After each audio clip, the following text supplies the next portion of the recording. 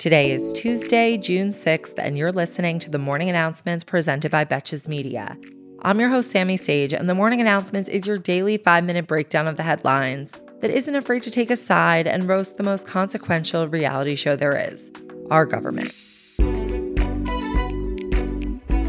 3 new elephants are throwing their trunks into the ring for the 2024 Republican presidential nomination. Former Vice President Mike Pence, former New Jersey Governor Chris Christie, and the governor of North Dakota, Doug Burgum, are all in the process of making it official this week. As the total field of candidates is getting into the double digits, the Republican National Committee has set qualifying criteria for candidates to participate in primary debates. In order to join the first debate on August 23rd, which is just 2 famously fast-moving months away, candidates will need to register at least 1% of voters in 3 national polls and have at least 40,000 unique donors to their campaign, with at least 200 discrete donors per state or territory in at least 20 different states or territories. There's also a requirement that candidates sign a pledge agreeing to support the eventual party nominee. Who could that provision possibly be directed towards? However, these rules don't put a cap on the total number of candidates, as they've said that they're willing to host a second debate on August 24th if enough people meet the requirement. Right now, according to early polling, Donald Trump holds a strong lead at 53%, with DeSantis a fairly distant second at 26%, and all other candidates polling in the single digits. How do we get this playlist off repeat? Some bad vibes between the United States and China are continuing to intensify after the second military provocation within the past week.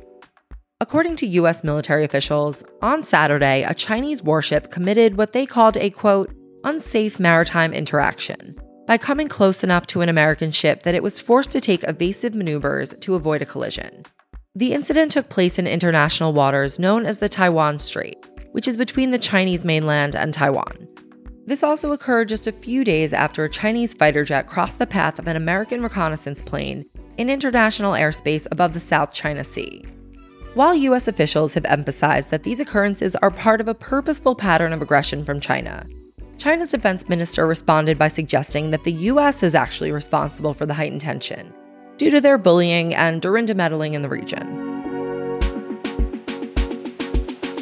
The Supreme Court said yesterday that they will hear a trademark case involving the right of a California man named Steve Elster to use the phrase, "Trump too small," on t-shirts, solving the big problems, am I right? Government officials had said that the phrase itself could be used, but it couldn't be trademarked on the grounds that a trademark request can be refused if it involves a name, portrait, or signature identifying a particular living individual, unless that person has given written consent. Elster's attorneys argue that he should have the right to the trademark under the First Amendment free speech clause. The court said that they will hear the case in the fall, and interestingly enough, the DOJ under Biden's administration is actually backing the rejection of the Trump too small trademark request.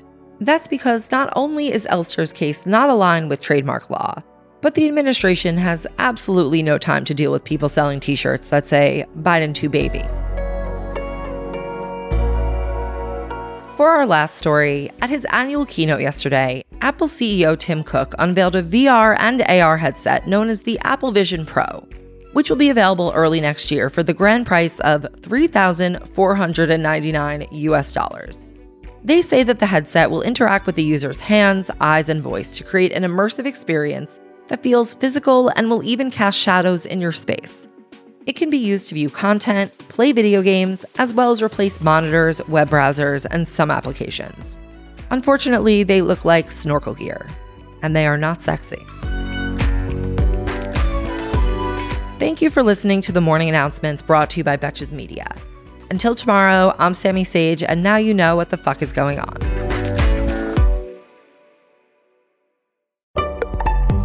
Betches.